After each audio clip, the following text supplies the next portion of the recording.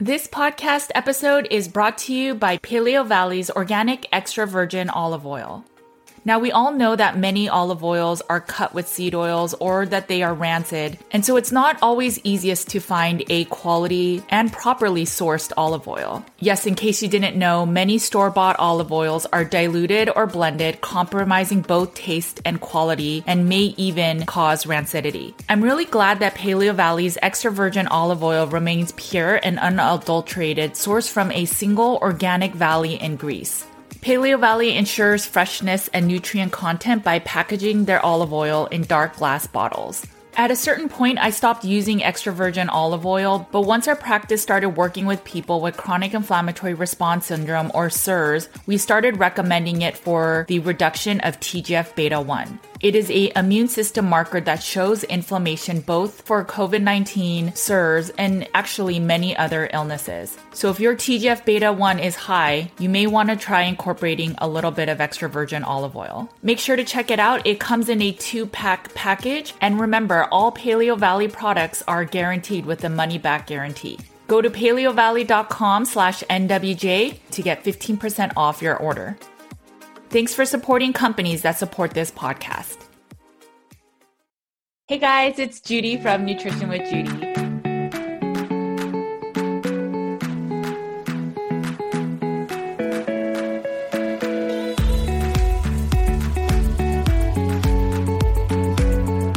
Hey guys, I am Judy Cho, and for those of you that don't know me, I am a nutritional therapy practitioner. I have a private practice and I help clients get to root cause healing. Okay, so this week I have with me Austin Cavelli. She is a physician's assistant, and we are going to talk about how she has healed with carnivore and how she now serves her clients and patients with a carnivore-based diet. Hey guys, it's Judy from Nutrition with Judy, and today I'm very excited. I want to introduce you, if you don't already know her, but Austin Cavelli. She is a physician's assistant, and she can introduce herself. So, Austin, thank you for coming on my channel. If you can introduce yourself, just share a little bit about your journey.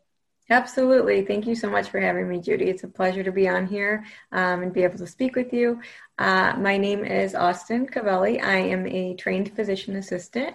I worked originally from New York, and I worked in the hospital system for about 6 years, particularly with inflammatory conditions, mainly orthopedics and rheumatology, as well as some autoimmune conditions. And unfortunately, kind of saw the shortcomings of Western medicine and the hospital system. People were getting surgery and then being given ice cream and soda, and it just didn't really resonate.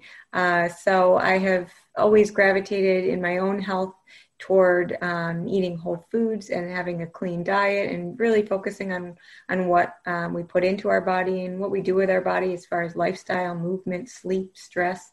And fortunately, my two worlds have kind of collided, and now I'm helping people see that side of nutrition and the importance of it as well as a dietary consultant. So let's talk a little bit about more of your journey. How long have you been eating meat-based, and what have you healed on a carnivore diet? Yeah, absolutely. So when I was younger, I've always had kind of digestive issues, chronic constipation. They thought at one point I had SIBO. And so I was slowly kind of eliminating things where I started with more whole foods, paleo. My brother had moved to Portland, Oregon, where paleo was very popular initially. So we kind of did it together. And then I transitioned to a more keto approach, realizing I had improved energy levels and less cravings, because I was that classic carb addict. If I had sweets, I wanted more and more and more. So as I got rid of those, not only did digestion improve, but also just kind of the mental struggles around food. And I, with that, I lost some weight. That was never the goal. But I was healing. My stomach, my gut was healing. And I noticed more and more improvements, and then eventually went keto to carnivore to kind of take it one step further, just with kind of the overlap of recipes and just eating more meat. I stumbled upon carnivore. So I've now been carnivore for almost 3 years. And like I said, I've seen the side of yes, I lost some weight and I healed my gut. And at this point, it's just more so kind of maintenance and building on that, doing tweaks. I've always been a science nerd, so experimenting is definitely something I enjoy. Okay. Makes a lot of sense. Let's kind of talk about the elephant in the room. So, there are some people that do know you, follow you on Instagram. You have a lot of good content and you talk about not only why, certain organ mates or the quality of the meat is so important, but you also talk about just the nutritional benefits, right? So it's good content. But, I've seen some comments here and there where people will say, oh, she's really thin, right? So maybe Absolutely. she's like too thin, right? So I'm going to give you the floor of, Yeah. I know you've healed and you've told me, behind kind of recording doors, but that you've actually healed a lot. So if you kind of want to just share, what. Yeah, absolutely. So yes, I'm definitely, at a lower weight than what I want to be. But like I said, I've seen the side where I went from keto to carnivore. I lost a little bit of weight. It improved my health. And it actually, I sustained a pretty significant trauma in my life, at which point I lost a significant amount of weight. I was down to 69 pounds. And fortunately, I was actually eating carnivore. It wasn't a result of carnivore. Carnivore actually sustained me. Like I said, I was in the hospital system. And so I was working in an operating room and having to stand on my feet for 12 hours a day in the OR. And it definitely wouldn't have been possible if I was not eating a carnivore diet in the sense of energy levels and maintaining, nutrients in my body. So while some people are judging and saying that I am thin, again, I was at 69 pounds and I've gained weight, and now I'm in a building phase. So I have healed from that trauma. Carnivore has helped me in more ways than one, mentally, physically, and I'm utilizing it even now. I believe everyone's has a long-term health journey. I'm using that now to build muscle and to continue to gain weight. So carnivore, I've seen both sides of the spectrum as far as, I lost some weight and now here I am utilizing it to gain weight, maintaining my lean muscle mass. So I think it's, we do have to be kind. We have to kind of take a step back and realize that you don't know someone's entire story. Yeah. So I do think that's important to keep in mind as well. Yeah, thank you. Thank you for sharing that. I think it is really important. There are people that reach out to me that are really, really thin. And so they ask, like, how do they gain weight on carnivore? Mm-hmm. Is it even a way to gain weight? So for you, what are some ways that, that you've worked with as a consultant? What are some ways that people can actually gain a little bit of weight on carnivore? Yeah, so I think first and foremost, it's really important to make sure that you're getting enough protein to maintain lean mass. So that's something I definitely personally focus on, and then making sure also that you're getting enough fat so that you are in a caloric surplus. Mm-hmm. So those, are very easy. And for some people, if that is still not working, introducing select carbs, where you are going to more carnivore-ish, and choosing plants that are, least toxic and not upsetting their digestive system with regard to symptoms, that would be another way to do that as well. But it's totally possible. Let's talk a little bit about your practice and the people you see. What are some of the common kind of carnivore pitfalls, areas of support that you have to kind of help your clients? Yeah, so one of the biggest, which I didn't anticipate, was really mindset. Many people just based, I think, social media definitely has an influence, but many people come in and they're, I'm ready to go. It's this all or nothing mentality. It's very dogmatic, or, this person said this or this person said that, and so I don't want to do that, or that's not allowed. So I think setting, finding out, of course, the details of a patient's medical history is important. Everyone's coming from a different standpoint. They all have different goals, but mindset across the board has to first and foremost be looked at, and kind of setting that stage, because you can go all or nothing, and you can, reduce inflammation. You can be strict carnivore for however much time, that you set out. But ultimately, if you're going back to old ways, or you're, falling off the wagon, so to speak, or you're not in the right mindset in terms of long-term goals and sustainability, I think it's kind of a all or nothing is not going to be the right approach. So I think that's really important. And I find that it is a struggle, or it's not even so much a struggle, but something that clients don't realize going into it. So it's a discussion I really like to have with each client. I think that's really good, actually. I was talking to someone that's a coach for Carnivore 75 Hard Inch. So she fell in love with carnivore and ended up becoming a coach. And she said that majority of her clients, knowingly or not, had some type of disordered eating. And so majority of her clients the discussions became more about, oh, well, why are you trying to lose weight? Or why are you trying to eat these macros or something? And so it always, like you said, went back to this. You need to figure out what works for you, not like what I'm telling you can eat and what you can't and all these things, or the best ways to lose weight, or, and it was pretty wild. And I see that to some extent. I think for my clients, they're a little bit more ill. And so sometimes they don't have the luxury to kind of just focus on, I guess, the weight management, although obviously everyone wants to kind of. Is there anything? I definitely see that as far as clients who come in for weight loss, that is a struggle, that they're focusing on the weight loss and the numbers. And then they're saying, even with adjunctive therapies like intermittent fasting, they're telling you, well, tell me what to do, or how many hours, or this and that. And it's like, it's not that simple, because it can play, depending on who you are, depending on whether you're incorporating things like coffee and how are you sleeping, cortisol levels may be very, very high, and then we aren't getting to the goal of the weight loss. So I think it does have to be kind of this totality approach.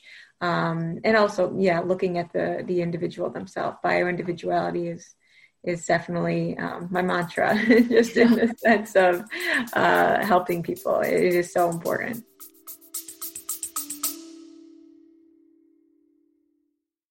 Hey guys, just to let you know, my Carnivore Cure book is back in stock. For 9 months, it was out of print and used prices were up to $300.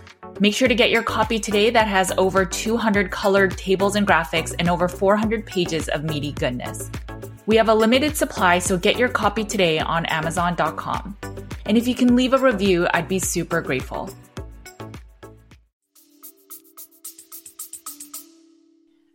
Besides mindset, what are some of the kind of, do you work with people that are new to carnivore, deep into carnivore? Yeah. So what are some of the other kind of conditions or or struggles that you see people have?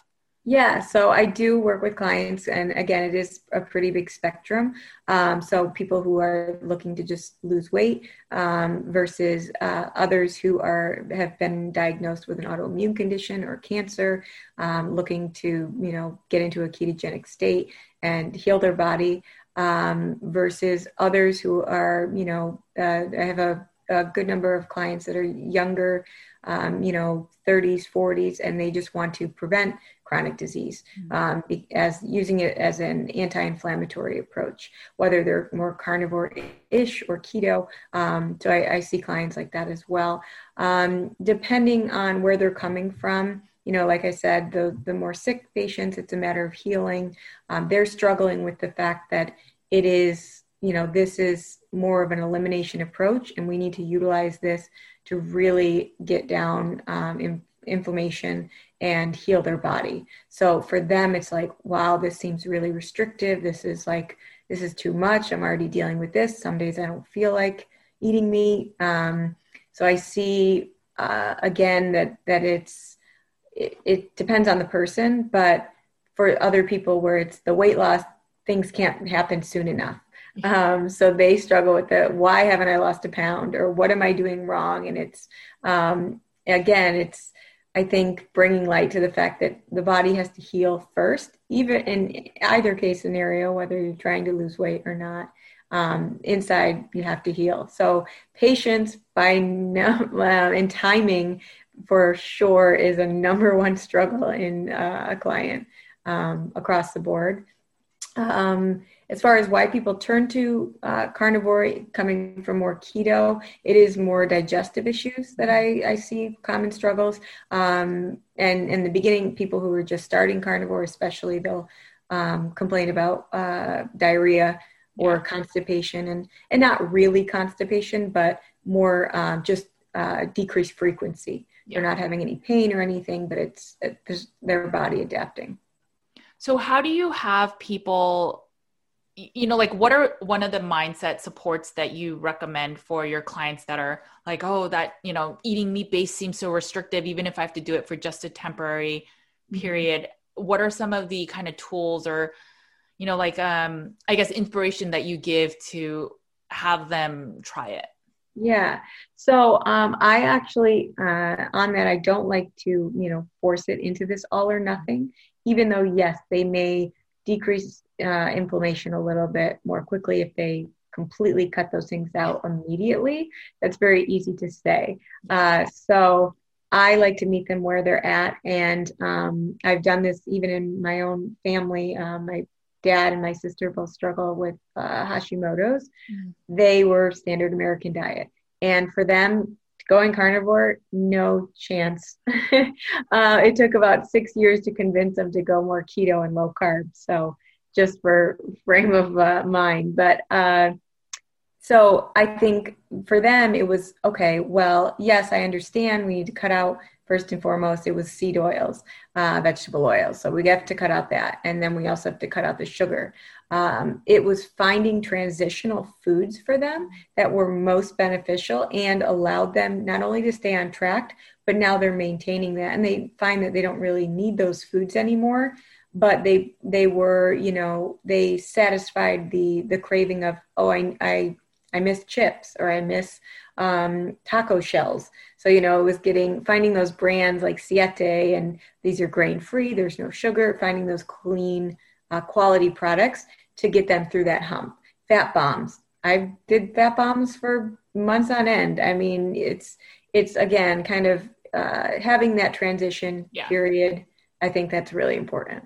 Yeah, that makes sense. I mean, even in my personal journey, I had to use fat bombs for a while and to transition. So it makes a lot of sense. So as a physician's assistant, I bet you know how to read markers, right? So blood work and stuff. So tell me a little bit about, with your clients, like how you may kind of support them with, reading some of their blood work, like how it might differ on a, so somebody that's on a standard American diet, I'm guessing their bun or their T3 markers or their cholesterol will look a little different, right, than a person that's on a carnivore or keto meat-based diet. So if you can talk a little bit about certain nuances and how you basically support your clients. Yeah, absolutely. So, after some time, and I do like to get lab work. I think any earlier than even 6 weeks is really, it's just not necessary, unless, of course, they haven't had blood work in a long, long time. So baseline levels. But really, I don't like to get repeats until about 3 months of really being on the diet or making any significant dietary changes. In the sense of, first and foremost, what people worry about on carnivore is, how am I going to poop?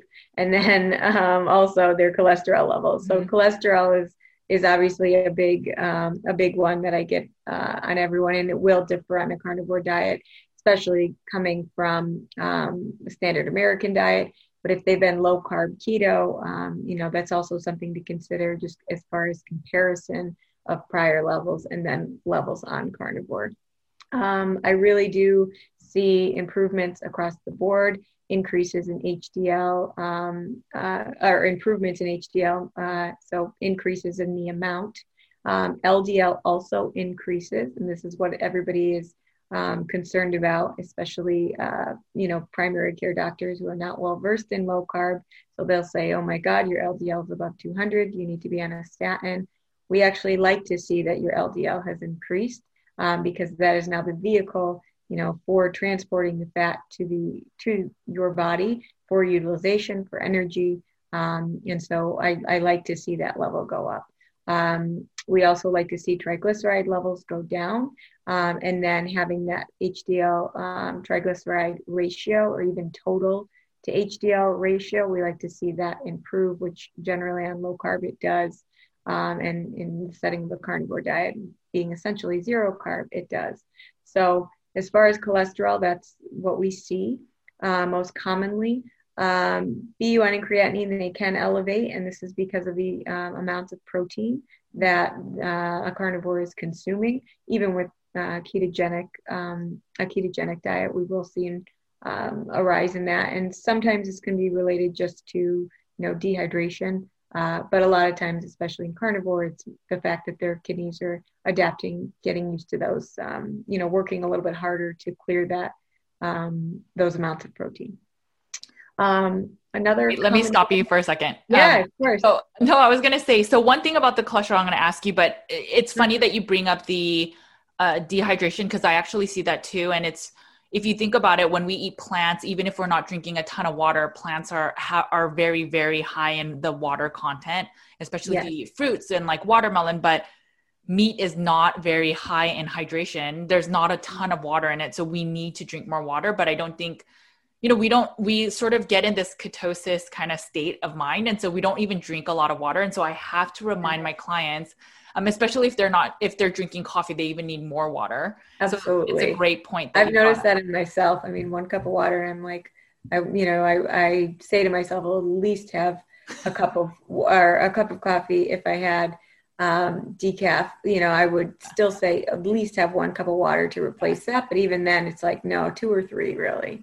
I agree with that completely. Okay. No. And so cholesterol. So, there are some people that are like, okay, my LDL has gone up to 300. I'm not as worried. I've seen the graphics with the Framingham studies and so on and so forth. But what if there are people that are having LDLs in the 800, 600? Are you still as concerned? What's your take on that? Yeah, no, I definitely, I think what is also important to remember is that lab work is a snapshot in time. And so we really do have to get serial levels over time. Like I said, 6 weeks at the very earliest, then 3 months, and repeating those levels. I think having more data is definitely useful. And you want to see the trend. Having just one snapshot does not tell you anything. You could have someone who their level was, higher and actually went down, which again, that would mean something different in context of their diet and their changes that they made versus it going up. So you always need to know, have a reference point. Serial labs over time are more useful. And also looking at that, yes, we do expect that LDL will go up, but to what degree, and are there other things to consider? Do you have a familial history of cholesterol? Are you dealing with thyroid issues, which can be coexisting? Oh yeah. With cholesterol disorders, hypothyroidism, they can be coexisting. Another thing is just chronic stress levels, so as far as looking at like inflammatory markers, cortisol levels, again, you have to kind of look at the whole picture. Mm-hmm. So just taking an LDL level even of itself is not telling me much. Makes a lot of sense. What about some of the other markers you're talking about? Maybe what about like your T3? So T3 oftentimes goes low. What's your Yeah, so I'll often see that it does go low, but then the other values and antibodies are normal. Everything else is completely fine. So it's in isolation, and it's usually at the start of their approach within the first 6 weeks to 3 months, but generally it returns back to baseline. I don't see any further changes in their TSH telling me that their thyroid needs help. Is being stimulated. So I'm not sure exactly what to make of it, that it goes down initially, but it usually normalizes. So I don't tend to worry about it, especially if they're not having any symptoms. If they're cold, they have dry skin, dry hair, brittle nails, more those signs of low thyroid, then I would dive a little deeper. But generally asymptomatic and no changes in the thyroid stimulating hormone or the other levels, I'm not too worried. Okay, fair enough. What about clients that have been carnivore, and maybe you don't have clients like this, but what about clients that have been carnivore for many months and now they're not really still sleeping through the night? What would be your general kind of recommendation? Yeah, so I do see that, sometimes particularly getting up, like waking up in the middle of the night, initially, depending on where they're at. So if they've been on the diet, we'll approach it from if they've been on the diet for a long time and all of a sudden that's happening. Of course, I'm going to ask them if there's been any changes in their diet. Electrolytes is always one. Some people will say, "Oh, I woke up and it was because my heart was beating quickly." So you're wondering, blood pressure low, electrolyte related, more of a fluid balance issue. Are they supplementing with electrolytes? Sometimes, particularly in women, and I have a couple that are menopausal, it is low levels of progesterone that can wake you up. So I have dealt with that as well, and they've working with someone doing hormone replacement therapy. So we kind of play on with that. Looking at fat levels, I think, is important because hormones, whether it is progesterone or another one is cholesterol or cortisol, excuse me, as well. Cortisol levels, as far as waking them up, especially that kind of dawn phenomenon, they wake up early and then they can't get back to sleep. That's also a consideration. Are they, what time are they eating? Also, how much protein are they eating at their last meal, as far as having kind of a dip in glucose levels and that waking them up. That's another consideration. So I know that's a loaded answer. It really depends on the client, but I like to weed through a couple of those things and try and pinpoint it.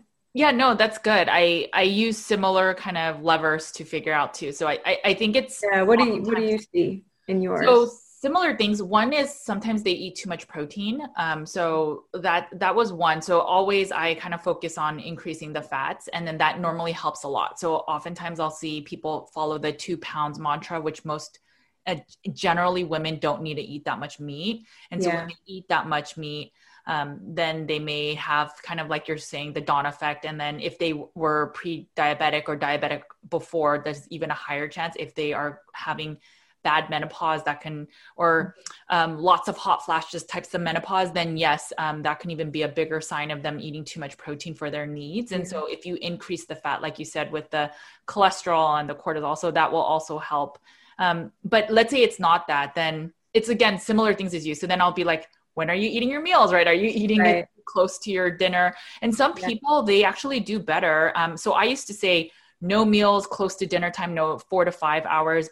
And in my book, I talk about how you can basically have better sleep that way. But, just clinically, I've seen that there are people that actually do better with a snack right before bed, right? So they have like 2 ounces of meat and then like 3 tablespoons of butter or whatever fat they can tolerate. And then they sleep better. So I think it really, like you're saying, and you are so good about it, is it's very bio-individual. You have to meet the person where they are, but there's several reasons why it can happen. It could be just that you have poor digestion, electrolytes, all of that. So I kind of go through everything you're saying. It was really good.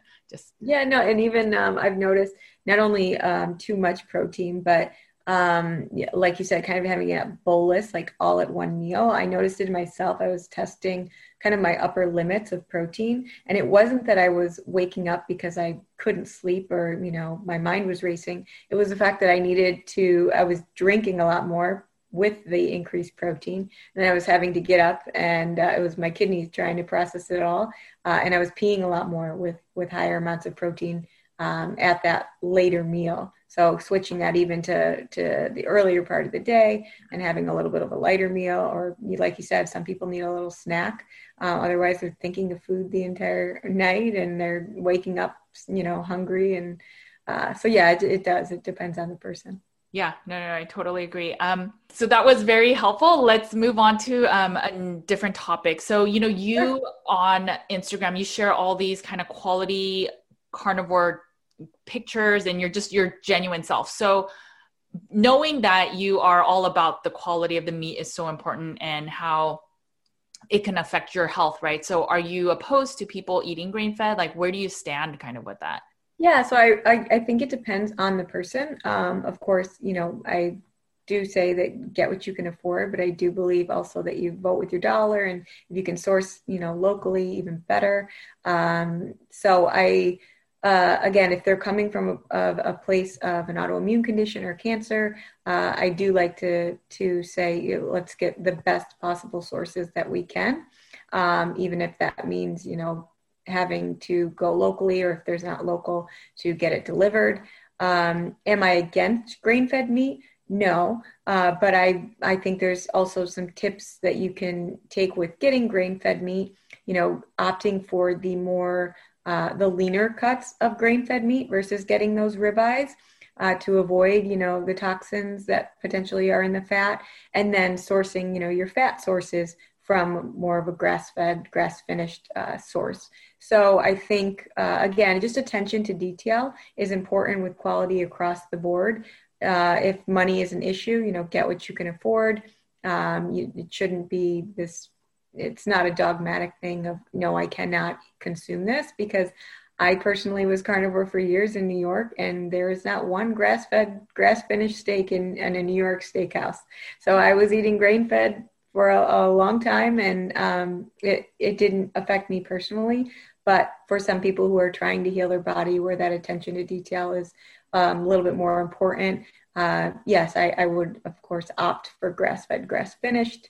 Again, it depends on the person. I agree. I completely agree with you. I think if you can afford it, and Yeah.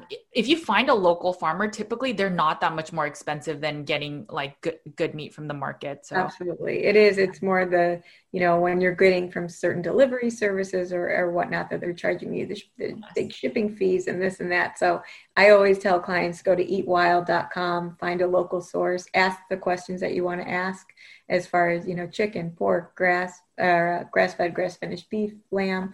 It's just a better route to go, and you're supporting local as well. right. What about macros? So do you have your clients eat a certain do you kind of go towards high fat? Are you just very bio individual? There's some Yes. schools of thoughts where they eat more protein, and then some, they eat higher fat. So where do you kind of fall?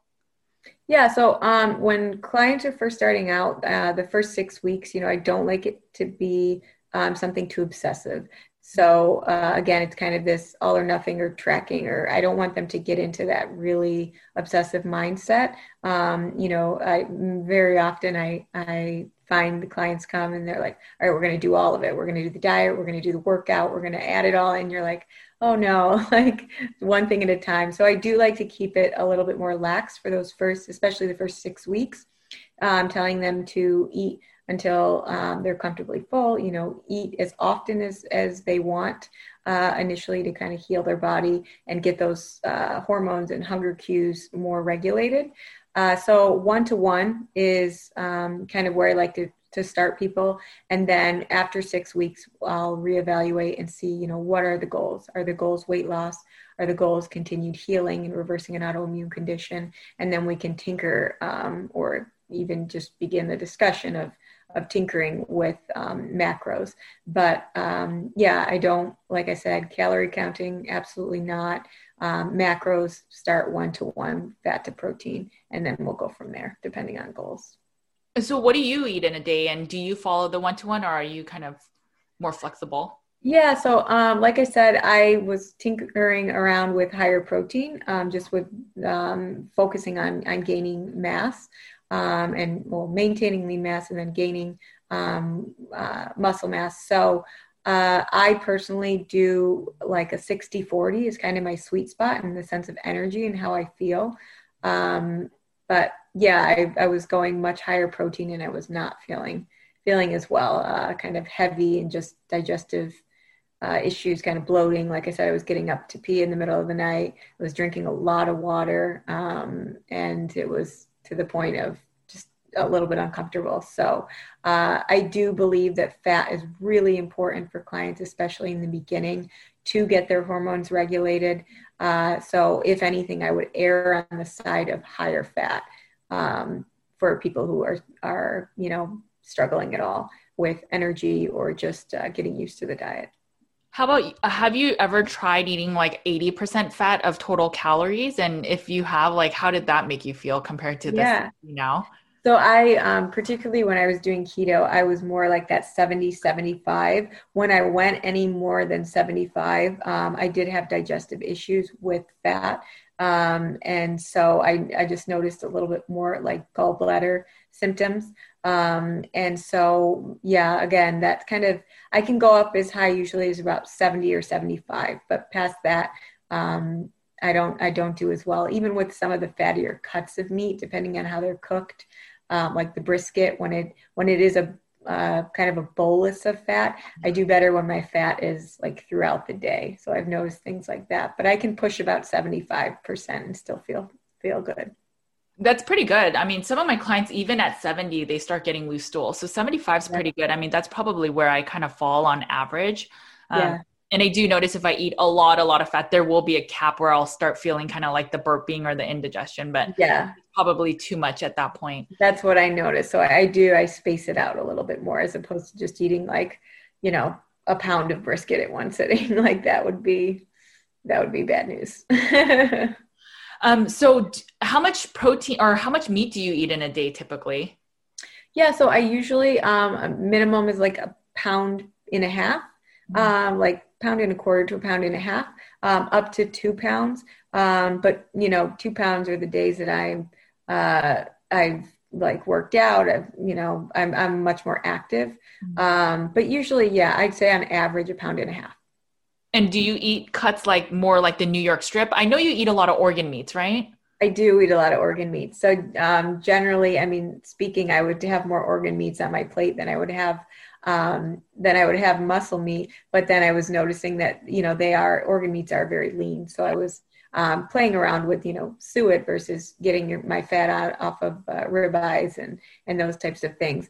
I personally like the fattier cuts of meat as far as muscle meat, and then I'll add organs in addition. But even the organ meats, liver is a staple, kidney is a staple, but I really like sweetbreads and brain, which are your fattier. They're still fairly lean, but they're your fattier options as far as organs, even tongue. Again, so I gravitate toward the fattier cuts. One question I get often, because I saw one of your Instagram posts where you ate raw organ meat. I don't know which one it was, but I get often asked, is it risky at all to be eating raw meat and raw organs? So what is your take on that? I think it's really just important to know where you're sourcing it from. So if you do have a good source, a small local farm, their attention to detail for those animals is top notch. So I don't personally worry about it. Everything I get is locally sourced. But when you're going to Whole Foods and you're getting beef liver from the freezer that you're not really sure how long it's been in there or where it's coming from, I do, tend to say just use caution, or go out of your way for the organ meats, getting them from a source that you know. I think that's important as far as eating them raw. And then do you eat organ meat every day? So how much, because, sometimes there's a concern for like vitamin A toxicity because, liver, I don't think I don't think heart has a ton of vitamin A, but I know liver does, kidney does. So are you concerned at all based on the vitamin A kind of ranges? I think 6 to 8 ounces would be the most you can consume in a week. Are you concerned? And then do you eat much more than that? Yeah. So I do eat organ meats every day. But I do, I don't go above probably 3 or 4 ounces in a day. And I like to change it up as far as variety. There are days where I'll have that 3 or 4 ounces versus another day, well, maybe I'll just have an ounce or two. I don't worry about vitamin A toxicity, to be honest, in me personally, but as far as clients, I will recommend, 1 to 2 ounces is plenty. 16 ounces of organ meats in a week, I think is absolutely plenty. I don't think there's benefit going beyond that point. And so to be mindful of that, because we don't have long-term studies, I think that's a good gauge. That's good. What about supplements? So, obviously you eat very, very nutrient dense. So do you recommend some of your clients take supplements in the beginning if they're sick or if they're having digestive issues? Like, what's your take on supplements? Yeah, so I always like to kind of dial everything back, just with the approach of the diet as well, especially if they are sick, to get them off of as many supplements initially as possible, in order to really see how they're reacting to the diet. But for digestive issues, for sure, I'm not against HCl, pepsin, the ox bile, bile salts, as far as a supplement initially when they're transitioning. And then we'll hopefully get them off of that with adaptation. The other two that I have really don't have a problem with is magnesium. And I'll recommend magnesium glycinate. I think it's helpful not only to stimulate the bowels, which it's not as strong as as like magnesium citrate in producing a more immediate bowel movement, but it helps with bowels as far as constipation to some degree. It also helps with sleep with the glycine in it, and to help kind of that ratio as far as balancing the glycine with the methionine with eating larger amounts of meat. So magnesium glycinate is one that I'm not opposed to, particularly taking it at night, or I'll recommend even having bone broth at night, again, for reasons of glycine. The other supplement is vitamin D, which I think is very, very important. So magnesium being kind of the precursor in order to be able to actually utilize vitamin D, I think is important. But then vitamin D in and of itself, of course, if you can get outside, excellent, get your 20, 30 minutes, as much as you can throughout the day, but some people can't even get that. So I'm not afraid to supplement with vitamin D either. I think it's extremely important. And magnesium, the other reason is that we're not getting it a lot in our water any longer. So these these minerals that our water is now stripped of, I think it's really, really important. I see so many different signs and symptoms of magnesium deficiency in clients where I'm like, oh, they're always the ones craving the dark chocolate.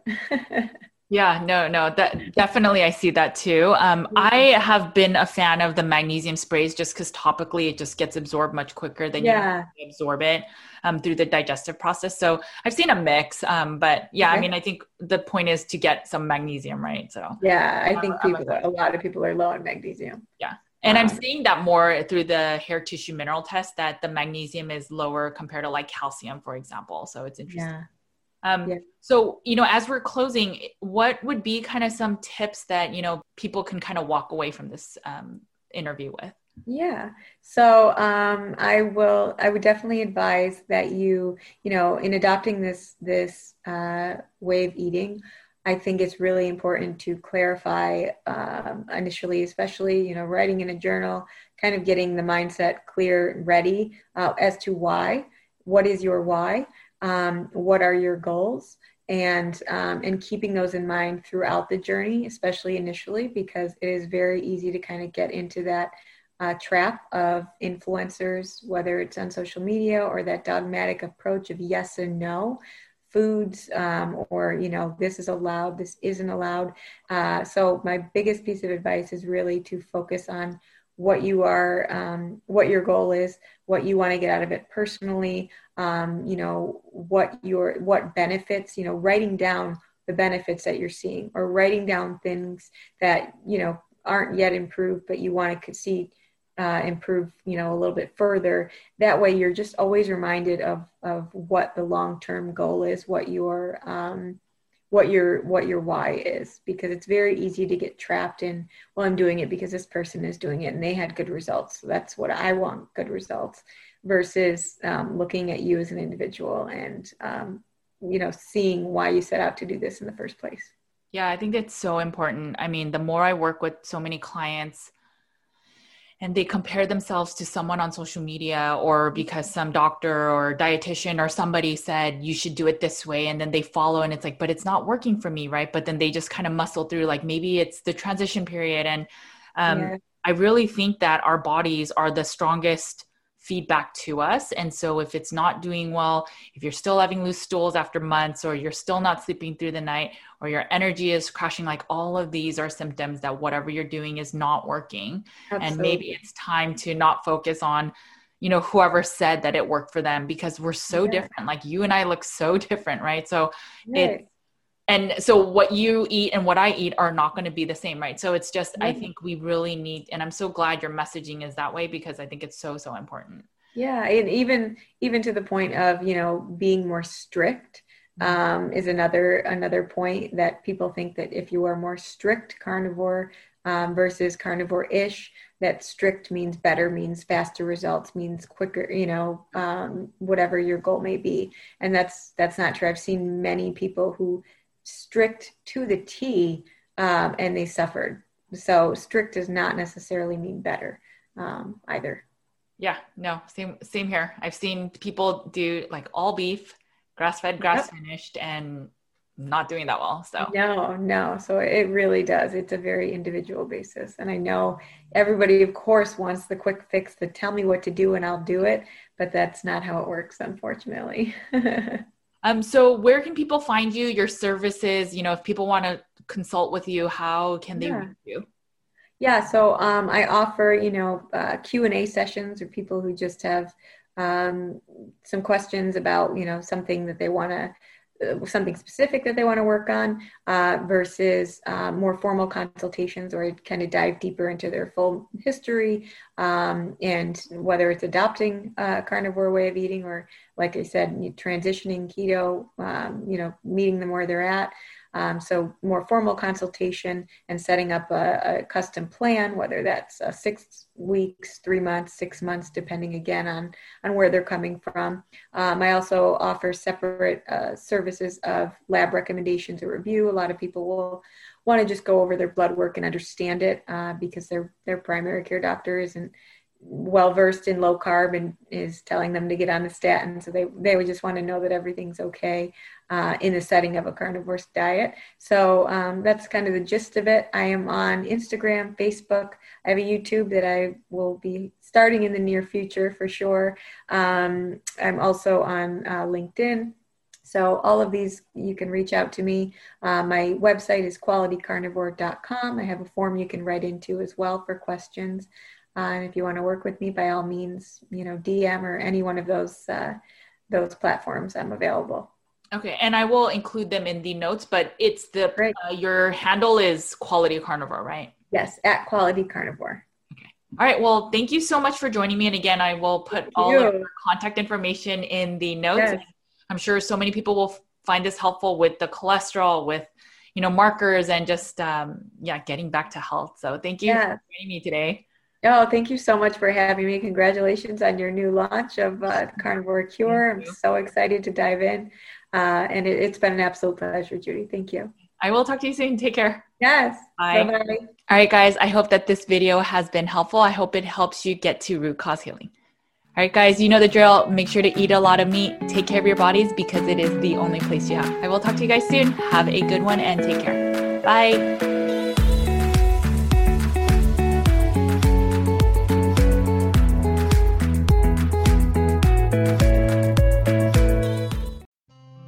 Thanks for listening to the Nutrition with Judy podcast. If you liked what you heard today, please make sure to leave a 5-star review on your favorite podcast app so more listeners like you can find the show.